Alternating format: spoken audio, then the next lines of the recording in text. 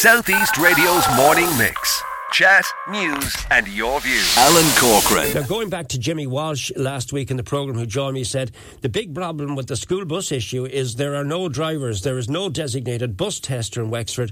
The man that was doing it retired last October and he hasn't been replaced, and we're depending on a man to come from Kilkenny or Waterford to do the test. And he directly asked me to mention it to my first guest this morning, who joins me in studio, Independent Deputy Verona Murphy. Good morning to you, Verona. Good morning, Alan.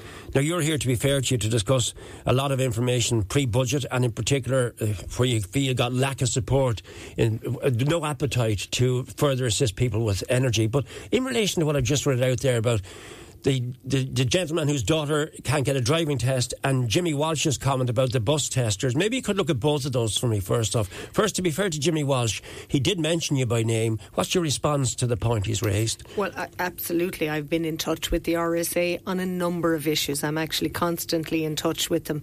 But last week I was so frustrated. I had asked for two bus drivers, to have their tests fast-tracked so that we could accommodate some of the issues that have arisen from school transport. I got a reply back that said they didn't prioritise bus drivers, only frontline workers.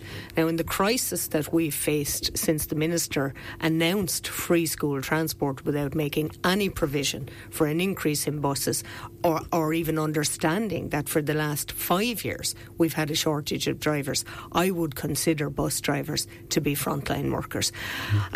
My engagement with the RSA shows me a level of incompetence within the organisation. Last week I had to actually write to the Chief Executive to tell him that this is going on the floor of the Dáil. I am bringing it to the floor of the Dáil because I believe we have to have a review of the organisation. It's not working competently, it's not working efficiently, it's actually not working for anybody. The issues that I've brought up have shown, and they're individual issues, so GDPR prevents me, but there are issues to do with, we have a shortage of drivers in every sector. This young girl is working in Dublin. She needs her car. We just cannot. We have people leaving the country unable to get tests, having completed their 12 lessons. Can I ask you, why do you lay the blame at the RSA? Because we will go back to them. In what areas? I know you can't be specific, case-specific, but you can be general. Well, for instance, we know that the school bus transport has shown up, to be a complete disaster. And why do you blame the RSA for that, Verona? Because they're not assisting in remedying the bus driver situation. They're not assisting in recommending that over 70s, a policy that Bus Éireann have banned over 70s from driving school buses. The RSA, as the Road Safety Authority, should be able to make a recommendation to the Minister to say that there's no need for that, and it should be circumvented, it should be alleviated. But why finger the RSA? Well, they're the Road Safety Authority, so they're actually in charge of the NDLS, which is the National Driver Licensing Section. So, for instance, we have permits for drivers who come in from abroad. We need work permits, but we also need to have their licences verified. This is something like the Ukrainian... And if Bus Éireann make a decision not to employ people over 70... have the RSA got the power to make them change their minds? They have the power to make the recommendation to the Minister that is not a road safety concern. If it were a road safety concern and there was analysis behind it, I would say fine. But there is no such analysis. It's just a Bus Éireann policy, and it has added to those. Most people who are retiring driving between the age of 66 and 70 are well capable of driving buses over the age of 70. So directly then, what is the question you would like us to put to the RSA? Because you've obviously spoken to them. We'll go back to them and give them the right reply. So what is the main question you're putting to them? I will be setting down a series of PQs in relation to how they're resolving their complaints, because I believe their complaint mechanism is done on a piecemeal basis. Each time I threaten that I'm going to put this on the floor of the Dáil, because the responses I'm receiving are taking weeks. I had a chap who came home from Australia here in Wexford, had a D licence to drive a rigid truck, and for 18 months before he came to me, 18 months he tried to get the RSA to accept his licence, in which case I got involved, and it still took 6 weeks. Now, only because I knew what I was talking about. And it's something that they're actually putting obstacles in the way that don't even exist in legislation. And this is something that has to be remedied. Are their staff trained? You know, we need to have an inspector in Wexford to ensure that we have our fair share of bus drivers to deal with children. So will you, when you raise the issue in Dáil Éireann, will you also follow up on Jimmy's request and raise that too about the fact that we don't have our own individual tester? Well, Alan, this is what I always say about joining the dots. All of these things have led to the disastrous implementation of free school transport. We have over 6,000 children of working parents unable to get transport to school.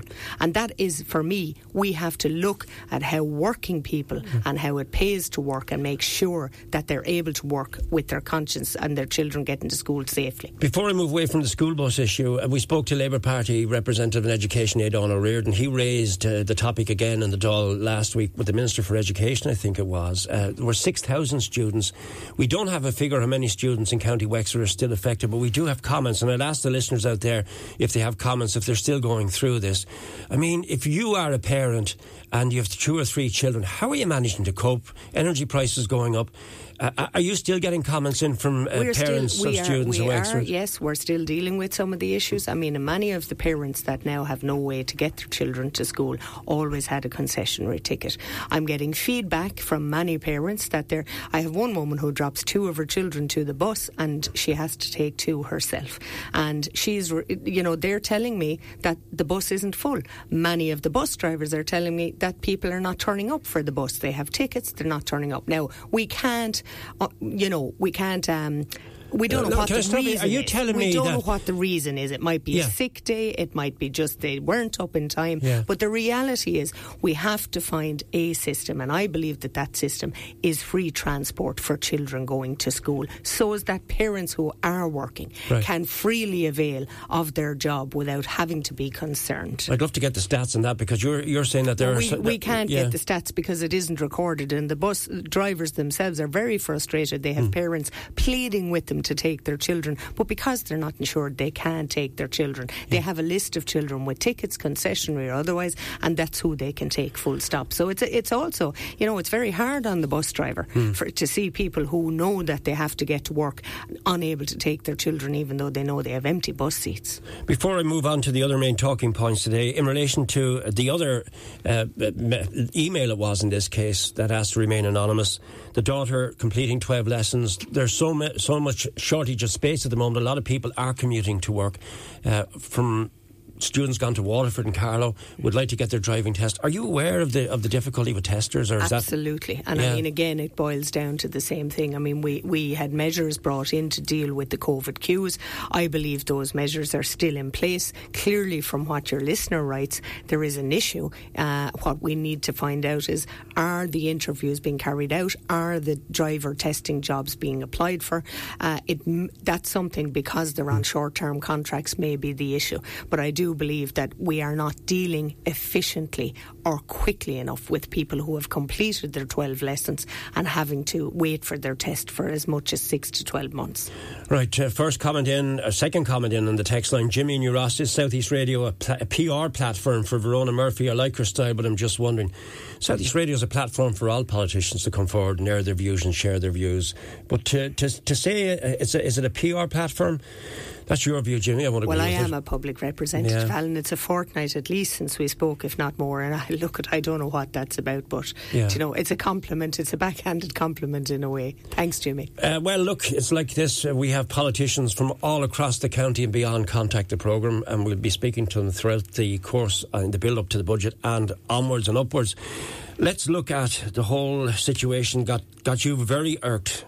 This could get the ball rolling as well. All talk and no action when it comes to offering real solutions to the energy crisis. What's all this about, Verona? Well, look, I'm a member of the regional technical group in the Dáil, and we put forward a private member's bill. We brought solutions to the table in relation to our home energy crisis. And that means providing energy on the island that we're not importing or depending on imports, which we can see are so fragile, and most of the countries we're depending on are not providing it sufficiently or cost effectively.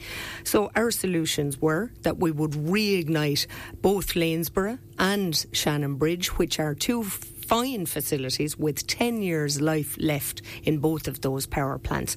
We suggested, rather than interfere with the carbon emissions, we would run them on biomass of which we currently export from the country. Actually, one of those plants did operate on biomass, so it's ready to go.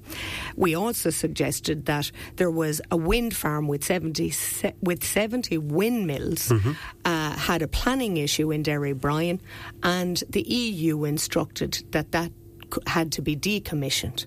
Now, the reality of the EU is that I have no doubt, were a minister to ask the EU, that given the energy crisis we find ourselves in, and particularly the fact that it's a homegrown energy we can use, we may pay fines, but the EU would have no difficulty with alleviating that decision to decommission that wind farm, which would provide electricity for 40,000 homes. We have Eamon Ryan as a minister telling us that we're going to have blackouts, blaming data centres. We also proposed that data centres would be compulsorily, in legislation, told to use their alternative electricity generation, their storage capacity during the hours of 5 to 7 or whatever peak time was.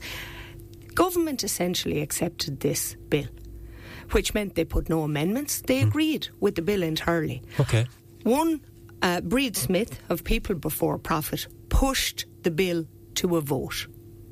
And when that bill was voted on, although government and Sinn Féin, who spoke in favour of the bill, they all abstained from having this brought in. Do you know why they abstained?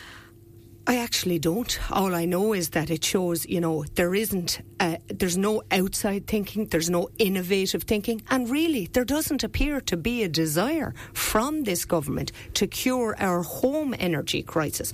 Lanesborough and Shannonbridge would probably provide enough electricity for in excess of 65,000 homes. Coupled with Derrybrien, 40,000 homes. That's 110,000 homes that we could cater for on the island in the short term. We have nothing from government, nothing in relation to how we bridge the gap to move away from fossil fuels to get to our green energy and our wind energy. Absolutely nothing. So basically, what I am saying is that we have the Green Minister, Eamon Ryan, whom, by the way, I also brought the proposal that he would bring in emergency legislation to cap standing charges, reduce them and give the regulator, the actual proposal was that the regulator be given the authority to deal with standing charges, which he currently doesn't. And what was the response to that? He ignored it completely, as if I never asked, and he mouthed and there's no other way to put it, for 1 minute on a topic that was non-related.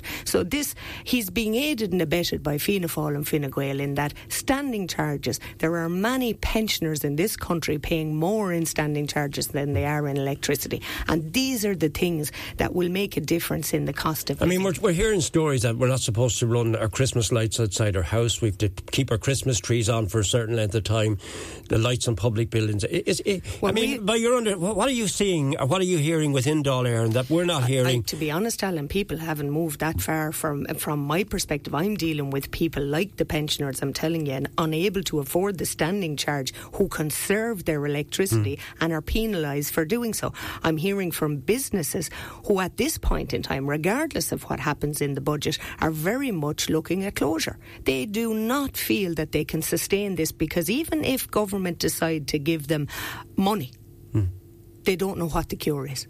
And we've seen proposal after proposal put forward by ourselves and again, planning in relation to solar, grants that are, everything is an obstacle. We need planning for solar panels. Okay. An outrageous proposition the government are refusing to deal with. So what are you going to do next about it? I've got to wrap it up in a second. So what is your next course of action with all of this then? To continue in the vein of which I am. I mean, I'm putting forward proposals along with those in my technical group, and at some point I hope common sense will prevail. But I do believe that this government is devoid of innovative thinking. They're tired. They just cannot think outside the box. We can fire money at the problem, and all they're actually going to do is drive inflation upwards. We're at 9%. Firing money at the problem without real alternative solutions or waiting for the 2030 targets, that's not the answer. We need to deal with the cost of living. That's where the problem is for people. We will get lots of government response over the next 24 hours or so, but before we conclude our chat with you, what are you anticipating from this? Bozo? budget? Is it going to be a giveaway budget? What do you think? Well, I think it's certainly, from what we're hearing, it's going to be lots of money put into circulation, which, as I said, the result will be that we will drive up inflation.